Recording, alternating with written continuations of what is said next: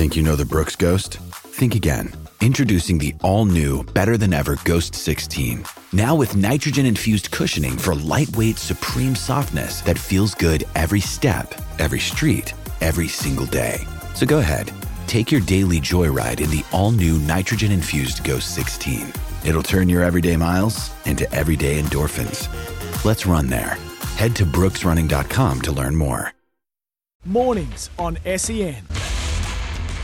Welcome back to the show. Always plenty going on at Collingwood. It's no different this off-season. Josh Gabelich from afl.com.au is down watching the Pies at the moment. Thanks for your time again, Gabbo. Great to be with you, Jules. Yes, out here. Not quite a proper December pre-season day, but it's footy weather a little bit, which is good. Yeah, it's July weather, Jules. Absolutely shocking weather, but very much footy season. Darcy Moore, that was a big story that came out on Friday, and I guess one that thankfully was diagnosed pretty early from the medical staff. Well, that's the good news, Jules, because they're really relieved at Collingwood. It's actually quite a serious situation, that bone infection, but they got onto it really quickly. He spent some time in hospital last week. He's back home at the moment. They're not going to see him this side of the new year, but they expect him to get back into training after Christmas, after that break in January, but it's still a little bit unclear just in terms of when he'll make a full recovery. But no concern around round one, but they're just hopeful that it'll be straight after Christmas when they get back in early Jan. What else is happening on the injury front at the Pies? We know that Jordan De Goey's had an operation on his shoulder. Anyone else of note not really doing a lot or not training at the moment?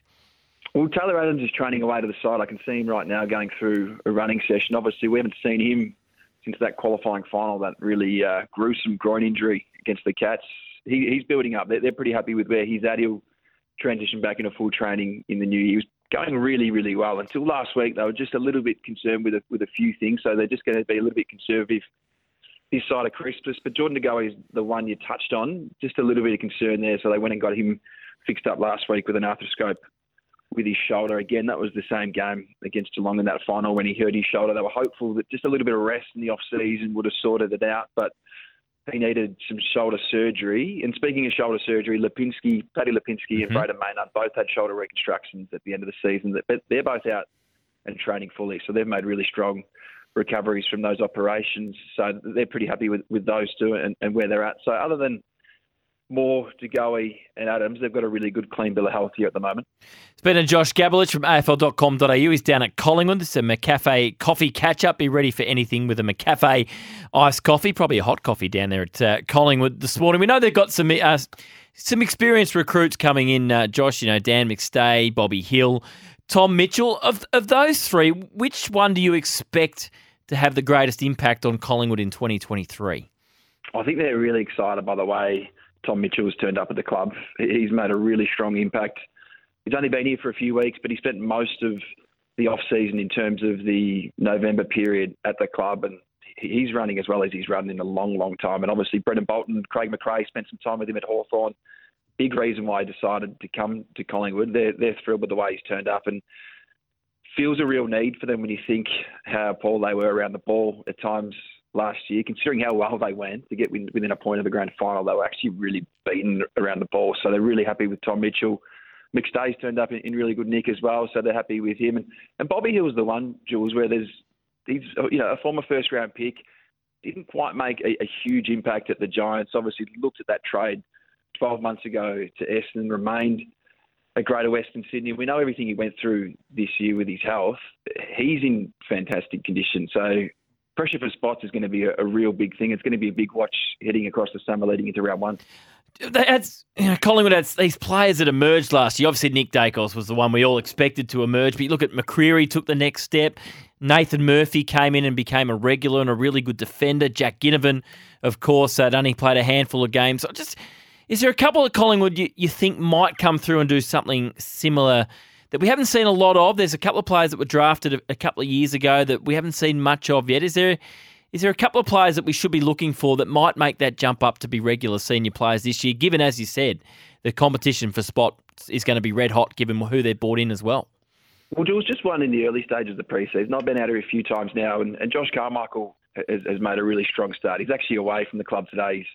He's sick, but they've been really happy with how he's returned. Obviously, had a little bit of a taste after being drafted mid-year and had some really strong games. Didn't really get a look in during the finals series, but he's one that's made a really strong impression so far. And Charlie Dean is the other one. Only managed the 2 VFL games this year. Obviously, one of those recipients of the Fothergill Round Mitchell medal, but just we didn't see him this year. 2 separate foot issues. I think he would have played a lot of senior football this year. We think Jordan Rufford only managed 1 game before he retired. Mark Keane remained in Ireland at the start of the year, and they were desperate for key defenders at some points in the year, especially in the first half of the year before Nathan Murphy came back from injury. So Charlie Dean's on track. He's done every session so far this side of Christmas. So I'll just be keeping an eye out for him because they still do lack some key defensive stock. That's why they went and got Billy Frampton during the trade period. And with Darcy Moore, just a slight unknown around him at the moment, I think if Charlie Dean can bank some good football, which he did this time last year, I think he was definitely in contention for round 1 heading into those pre-season games. Obviously didn't play in the pre-season games, but there was a lot of excitement around Charlie Dean this time last year. So he's another name just to keep an eye on across the pre-season. Josh, just with Darcy Moore, do we know exactly where the bone infection is? We don't, and the club's pretty adamant on being private around that. They want to respect Darcy Moore and his wishes to keep that private, but what they are confident about is they got onto it really, really early because it is a serious issue, but they got onto it extremely early. So they're confident that he'll make a full recovery and it won't be too long on the sidelines. It's just they won't see him before the Christmas break. Everyone fell in love, I think, with Craig McRae last year. You didn't have to be a Collingwood supporter to respect and like what he brought to the table. What's he been up to this off-season? We know coaches love to do their study tours and their sponges. What's Craig been doing?